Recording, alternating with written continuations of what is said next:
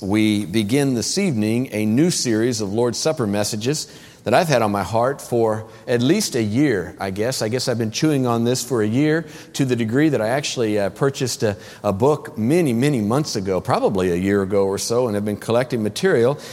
Just now, though, have sensed a real motivation, a prompting, a burden to begin this series. I don't believe I've ever, I know I've never preached this series before, and I don't believe I've ever preached a message that I can recall on the subject of the furniture in the tabernacle or the temple. And so I've been prompted to study this and to share this. And so this evening we begin a, not a real lengthy, but a number of part series of Lord's Supper messages about the specifics and the significance of the furnishings of God's house.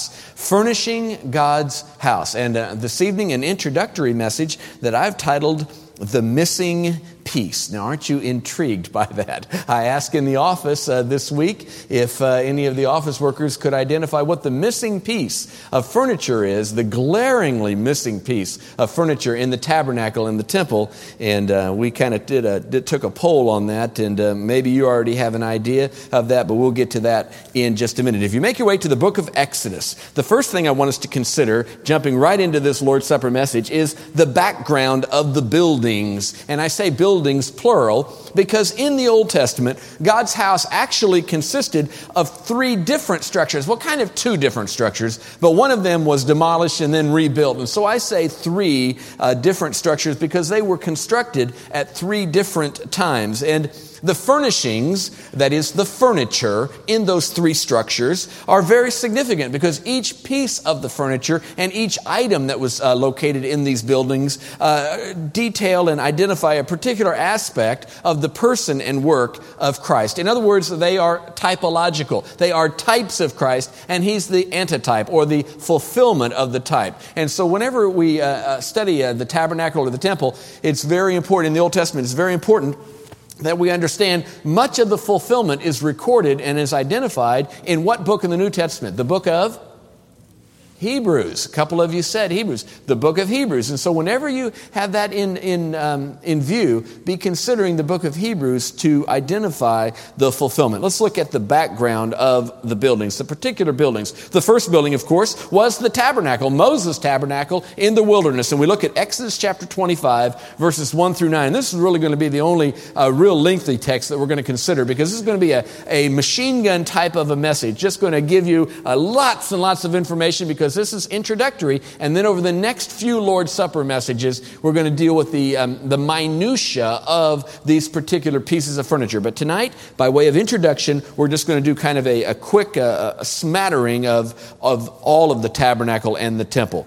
Exodus 25, and the Lord spoke unto Moses, saying, Speak unto the children of Israel, that they bring me an offering. Of every man that giveth it willingly with his heart, you shall take my offering. And this is the offering which ye shall take of them: gold and silver and bronze and blue and purple and scarlet and fine linen and goat's hair and ram skins and dyed red and badger skins and acacia wood, oil for the light, spices for anointing, oil and for the sweet incense, onyx stones and stones to be set in the ephod and the breastplate. And let them make me a sanctuary, that I may dwell among them. That's the key verse. Verse 8. Let them make me, or I'm commanding them to make me a dwelling place, a sanctuary, an abode, a house, that I may dwell among them, according to all that I show thee, after the pattern of the tabernacle and the pattern of all of the furnishings thereof, even so shall ye make it.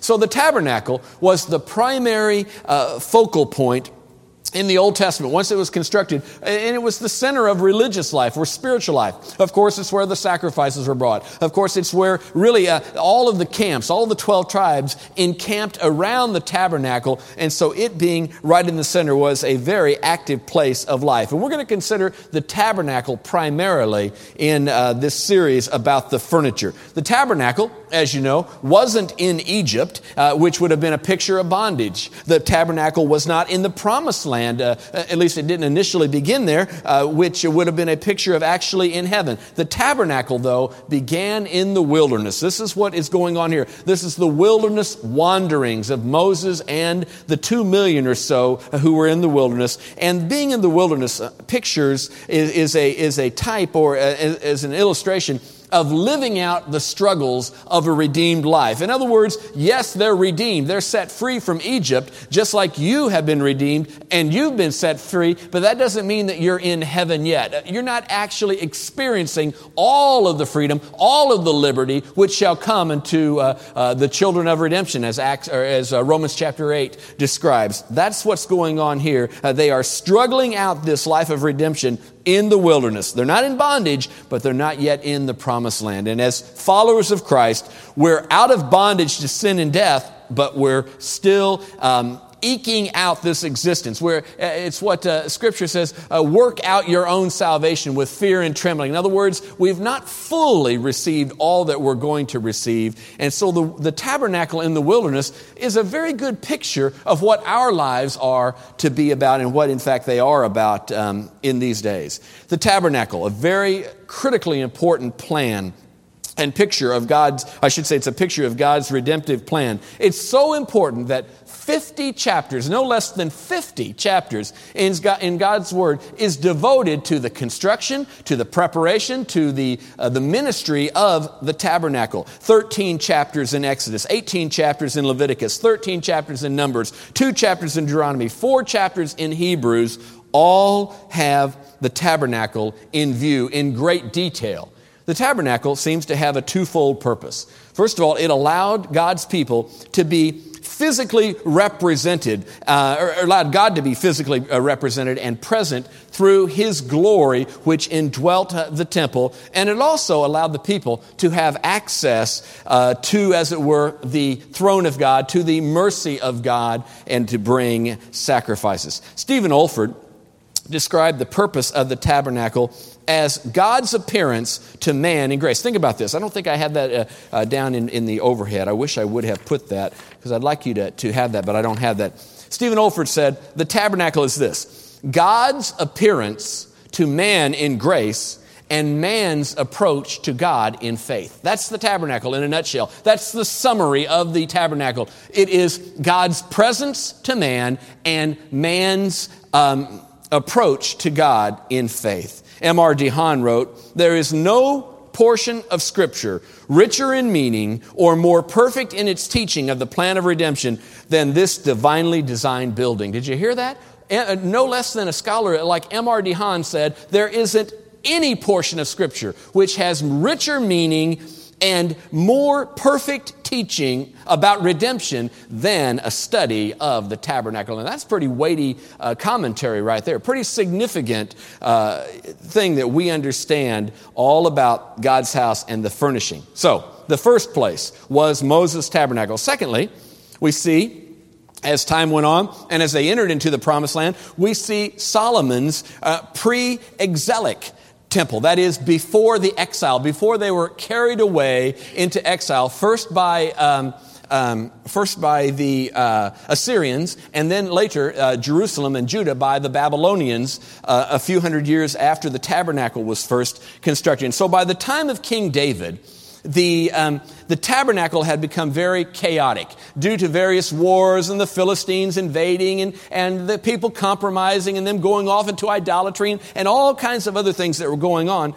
Part of the contents of the tabernacle, mostly the Ark of the Covenant, were at or near Jerusalem, whereas other pieces of the tabernacle were in another location in Gibeon, a number of miles away. And so there was haphazardness, there was disorder when it came to tabernacle worship. David wanted to put something in order. And so we see in 1 Chronicles 17, verses 1 through 15, an unfulfilled desire of David. You don't need to turn to it. I'll summarize it. In 1 Chronicles 17, verses 1 through 15, David expresses in prayer to God that he wants to build him a house. Let me do this. Let me make a stable construction, something that's permanent, something that's going to be right in the center of worship in Jerusalem. I want to build a temple. David's heart likely was very genuine at that time, but God said, no, David, you're not going to do that. You are not going to be the one, because you have blood on your hands and because you have been haughty, you've been prideful, namely the renumbering of the people and the sin with Bathsheba. God says, you're not going to be the one who is going to be have the blessing of building the temple. Now, folks, we need to understand, I'm not at all convinced that God punishes His children. God doesn't punish His children. Punishment took place where? The punishment for sin took place at the cross. He doesn't punish His children. But just like a loving parent, God will withhold a blessing, or He will allow His children maybe to experience leanness of soul. That's not the same as punishment. God was not trying to get back at David. God was just simply showing him in a disciplining way, my ways are holy and you have not walked in holiness, so therefore I'm withholding a blessing from you. That's altogether different than punishment. If David were punished for his sins, he would be dead and in hell, just like any of us were who were punished for sin. But David was one who experienced mercy. God just withheld that blessing, the fullness of His blessing. And so David had that unfulfilled desire. It was passed on to Solomon. And the unfailing duty of Solomon is what we see that took place. And if you look at 2 Chronicles, you've got 1st and 2nd Samuel, 1st and 2nd Kings, and 1st and 2nd Chronicles. Everybody look at 2nd Chronicles. I don't know if I said 2nd Chronicles. Look at 2nd Chronicles chapter 1 and look at the heart of Solomon. 2nd Chronicles chapter 1. 1st and 2nd Samuel, 1st and 2nd Kings, 1st and 2nd Chronicles. Look at 2nd Chronicles chapter 1 and look at the heart of Solomon regarding the temple and regarding his life. Chapter 1 beginning in verse 7. In that night did God appear unto Solomon and said unto him, Ask what I shall give thee. And Solomon said unto God, Thou hast showed great mercy unto David my father, and hast made me reign in his stead. Now, O Lord God, let thy promise unto David my father be established. For thou hast made me king over a people like the dust of the earth in multitude. What promise was that? The promise that Solomon, David's son, would build the temple. Give me now wisdom and knowledge that I may go out and come in before this people. For who can judge this thy people who are so great? Continuing on up to through verse 12. And God said to Solomon, Because this was in thine heart, and thou hast not asked for riches and wealth and honor, nor the life of thine enemies, neither hast thou asked long life, but thou hast asked wisdom and knowledge for thyself, that thou mayest judge my people over whom I have made thee king. Wisdom and knowledge are granted unto thee, and I will give thee riches and wealth and honor, such as none of the kings have had that have been before thee, neither shall there be any after thee have the like. In other words, God says, I'm going to shower you with blessing because of your heart attitude. What did that do in the life of Solomon? It certainly didn't cause him to be puffed up. Look in chapter 2 of 2 Chronicles and verse 4. Chapter 2 and verse 4. Behold, I'll build a house to the name of the Lord my God, to dedicate it to him, and to burn before him sweet incense, and for the continual showbread, for the burnt offering, morning and evening, on the Sabbaths, on the new moons, on the solemn feasts of the Lord our God. This is an ordinance forever to Israel, and the house which I build is great, for great is our God above all gods. But who is able to build a house, seeing the heaven and heaven of heavens cannot contain him? Who am I then that I should build him a house, except only to burn sacrifice unto him? Who am I, Solomon says? I can't do this. If heaven can't contain God, what in the world can I possibly do but to offer sacrifice, to bring worship, to draw God's people to worship? I'll do that. He's worthy of that. He's a great God, and he is worthy of all adoration. Solomon says, I'll do that. And so we see Solomon's temple then throughout the next three chapters was built and was dedicated, and it was magnificent. It was glorious. The splendor of Solomon's temple was really unrivaled in that day.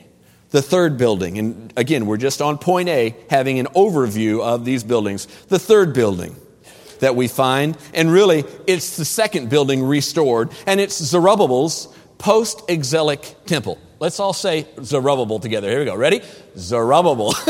None of you people named your son Zerubbabel. It's a little odd that all the biblical names, none of us have chosen Zerubbabel as a child's name, but whatever. The book of Ezra talks about that, and Zerubbabel along with Ezra and Nehemiah, are the ones who led tens of thousands of Jews back to Jerusalem following the Babylonian captivity, of course, to rebuild the temple, to reestablish worship, to rebuild the walls. And we see that all in the book of Ezra and the book of Nehemiah. It's not the purpose of this series to deal with the reconstruction of the temple structure itself or the walls, but we're going to deal instead with the furniture. So that's an overview, the background of the buildings. Now let's get into the actual furniture itself, an overview of the furniture. And I say an overview because, Lord willing, I'm going to spend a message on each piece of the furniture in coming months so that we can really look at the significance of the various aspects. I'm not going to give a whole lot of attention to the gate. You can see here that the tabernacle area was encircled by a gate about half the size of a football field. If you're trying to get some kind of a proportion, this enclosed area is about half of a football field, roughly. But instead, we're going to deal with the actual furniture of the building. And there are three particular locations in the tabernacle area. And first of all, we see in Scripture that the outer court, I said this was about half the size of a football field. That's not accurate. It's actually this area that's more about half the size of a football field. The outer court, that was the area that it was surrounded by the fence. The fence was 7.5 feet high, and it contained two very important pieces of furniture. It contained, first of all, the brazen altar. The brazen altar right here, where I'm pointing to, is a place. It's just a good size, for lack of a better term, and I don't mean to be irreverent, but a barbecue pit is what it was. It was an area where sacrifices were laid and they were burned, and then the smoke rose up, and of course during the time of Passover and certain other festivals, it would just be roaring all the time that there would be offerings brought to the altar. And then we see in the outer court, there's the brazen laver, and that is the ceremonial washing place for those who ministered in the tabernacle and then later in the temple. We'll be getting more into that as that particular message comes up. The next part we see is the inner court. And the inner court is this particular area right here. Now, the inner court is about 30 feet long by 15 feet wide. So it's kind of a rectangle, but not particularly large. I would guess it's not much larger than this part of the platform right here. Maybe not even, I would say maybe from the piano down to about right down here or so is roughly 30 feet or so, and maybe we're 15 feet deep. So we're not talking about a large area at all. And the inner court, known as the holy place, contained three particular pieces of furniture. The first piece of furniture that it contained was the golden candlestick, and you can see that maybe right in there, the golden candlestick. Of course, that was the primary source of light, and I mean the candles probably very likely were not just like what we have. They probably were more like torches by way of comparison in size. Likely, the flames were not like this. They were pretty good-sized flames in all likelihood. And then we see after that, or next to that, is the table of showbread right here. You can see that. And there were 12 loaves of bread that were positioned on that always, continually. And every Sabbath, the bread was made on Friday, and then on Sabbath, new loaves of bread were put in place of those, and those who ministered in the temple consumed or took home for food the loaves that had been there for a week. Not real sure exactly how that all played out, but apparently it was able to be preserved, and it was acceptable. And then there is the altar of incense right up against the back wall of the inner court. And before you get into the Holy of Holies, the altar of incense, where in fact incense was continually burning. And so you see that worship in the tabernacle and in the temple was filled with sights. It was filled with sounds. It was filled with scents. That is, there were various aromas that were always coming from the offering being burnt. Either it was an animal or it was a grain offering, from the incense that was being burnt, maybe from the new loaves of bread that were placed on the table of showbread. All kinds of aromas that were always a part of tabernacle worship. And then we continue on with an overview of the temple, and we go into the Holy of Holies. Now that is right inside of here, and that was 15 foot square. So you're talking here to here and that deep. That is about as large as it was. Of course, you know that the Holy of Holies is the place that the high priest went in once a year on the Day of Atonement. A very unused, as far as very often, very slightly used place. It just was not utilized. You didn't go back in there unless you were one particular man at one particular time of year to do one particular job. And in the Holy of Holies, first of all, separating, and it's not really a piece of furniture, but I went ahead and included it in this study because of how significant it is the veil of separation, that heavy, thick, fabric, which was like a curtain that was separating the most holy, the Holy of Holies, from the inner court. And then also, there is the Ark of the Covenant. And that is a box, as it were, a golden container that contained Aaron's rod and the Ten Commandments and other items that were housed inside of that box. And then also in the Holy of Holies is the mercy seat, which was a big tablet, as it were, that sat right on top of the Ark of the Covenant, and it is where the blood was applied on the Day of Atonement. And so a very quick overview of the furniture in the tabernacle, and then later moved to the temple when the temple was constructed. Thirdly, the significance of the missing piece. Now, you think about a building, you think about a house, you think about any kind of a dwelling place for people, and there is one particular piece of furniture that is always present. It doesn't matter if you're talking about your home, you're talking about a church or an office building, or you're talking about a sports arena, or any. What would that piece of furniture be, would you guess? A chair. A lot of you said a chair. That is exactly right. The missing piece of furniture, at least I think it's missing, is a chair. A chair is arguably the most basic piece of furniture in any and every occupied building. Now, you think, well, it doesn't have a bed. Well, lots of buildings don't have beds. A bed is not the only. They say it has a table. That's a very occupied. It has a light source. That's certainly something that's done all the time. It has a water source. It's got the golden, the brazen laver. But yet a chair is the most common item of furniture in an occupied building, no matter what it is, what kind of building it is. Yet a chair is conspicuously absent in all three of those houses: the tabernacle, Solomon's temple, and then Zerubbabel's temple. Why is that? If you'll turn to the book of Hebrews, and this is the meat of the message, and I'll close in 5 to 20 minutes, depending upon how much of a glory fit I have, because I have loved this study this week. And really, I've been musing on it for some time. We see in Hebrews chapter 10 that a man's work is never done.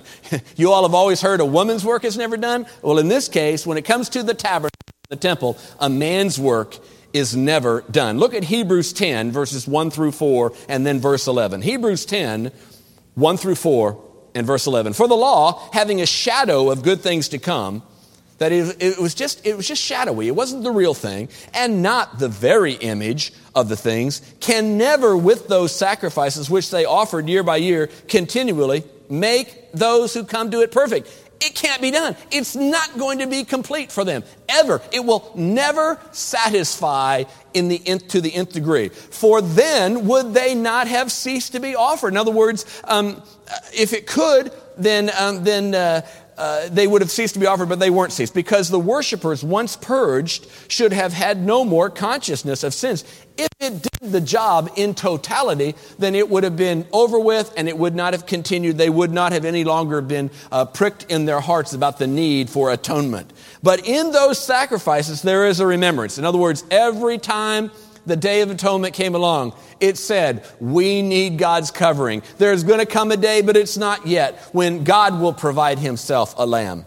There comes a remembrance, again, made of sins every year. For it is not possible that the blood of bulls and goats should take away sins. Well, then what were they doing? They were having their sins covered. That's what atonement means. It covered the sin. It covered the penalty, and so God could look over that until the ultimate sacrifice would be made. Look at verse 11. Every priest stands daily ministering and offering often the same sacrifices which can never take away sins. And so why is it that they didn't have a chair? Because they didn't have any business sitting down. They were continually offering sacrifices. To sit down would be to say that the job is done. To sit down would be saying that God is satisfied with all of this. Yet in the work of the tabernacle and of the temple, those who ministered there, if they were doing so with a proper heart, they recognized my work is never going to be done because I can't make atonement to the degree that it needs to be. I can't eradicate sin. I can't pay the penalty. The best I can do is participate in the covering of the sin, the covering of the penalty, and in fact, that's what they did. And so a chair would have been utterly out of place because they were not yet at a point of rest. And there wasn't any time for rest because they had to continually offer a sacrifice for an atonement. It's very significant that the chair was not included. Secondly, we see if a man's work is never done, the man's work, definite article there, is completely done. Amen? And I tell you, that's what the thrill is for me. Look at Hebrews 10, say in the same chapter, pick up with verse 5. Wherefore, when he cometh into the world, he saith, sacrifice and offering thou wouldest not. In other words, you're not wanting the temple sacrifices to continue, but a body hast thou prepared me. Why? So that he could identify with fallen man, so that he could be tempted in all points yet like as we are, yet without sin, so that he could be the perfect substitute. A body hast thou prepared me. In burnt offerings and sacrifices for sin, thou hast had no pleasure. It's never measured up. It hasn't done the job. Then said I, Lo, I come. In the volume of the book it is written of me, to do thy will, O God. Above, when he said, sacrifice and offering and burnt offerings and offering for sin, thou wouldest not, neither hast pleasure in them, which are offered by the law. Then said he, Lo, I come to do thy will, O God. He taketh away the first, that he may establish the second. By which will we are sanctified, that is, we're made holy through the offering of the body of Jesus Christ once for all. And so his work, when it was completely done, that's why he said, it is finished. No longer does there need to be anything added. Now, verse 12 through 14 is really the significance of the chair. But this man, we're talking about the Lord Jesus, young people, after he had offered one sacrifice for sins forever, that is, the sins are paid for forever. You don't need to get forgiven again if you're born again. It's done. After he had done that, he sat down on the right hand of God, from henceforth expecting till his enemies be made his footstool. For by one offering he hath perfected forever them who are sanctified. Hallelujah.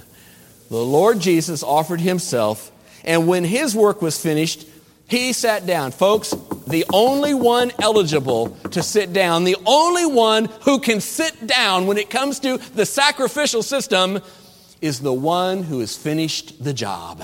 And there's only been one who had done that. And he did it back then, and it's still done, and it doesn't need to be re-offered or reenacted, or what our friends from other religions and all would want us to somehow believe that, you still need to be forgiven, and you still need to confess and have somebody forgive you, and there still needs to be a fresh new crucifixion every time a service is held, or something along that line. This text says that he completely finished the task. And how long is he going to remain seated? Until he returns and his enemies become his footstool. Until he crushes Satan, until he casts him into a lake of fire, until all the enemies of the Lord are bound. Until then, he is seated on his throne in heavenly places. One day, he will be ruling and reigning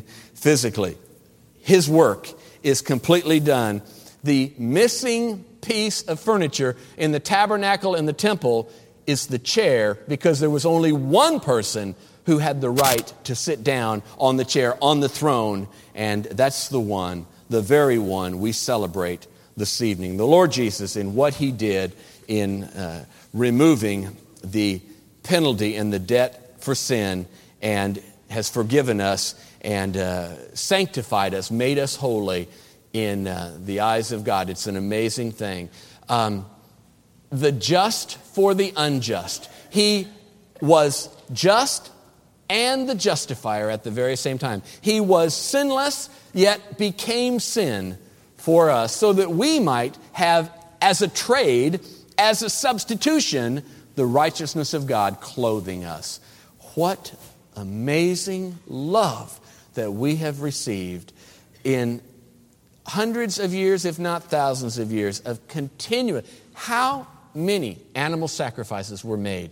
How many carcasses were burnt on the bronze altar? How many ceremonial washings did the priests go through? How many days of atonement were there? Those only happened once a year. Yet, all of that added up together, at the very best, only hid the sin from the eyes of God. He allowed it to be covered until He would one day eradicate it, remove it, completely take it and cast it into the sea as far as the east is from the west. And you stand, after all the smoke is cleared, after all the dust is settled, you stand justified. Woo! Boy, that will just, that'll put a shout in your heart. Amen? And He did it. The missing piece, the chair. Boy, I'm so glad the chair was missing. It said the work had to go on until it was ultimately met in Him. Lord, I'm thankful for this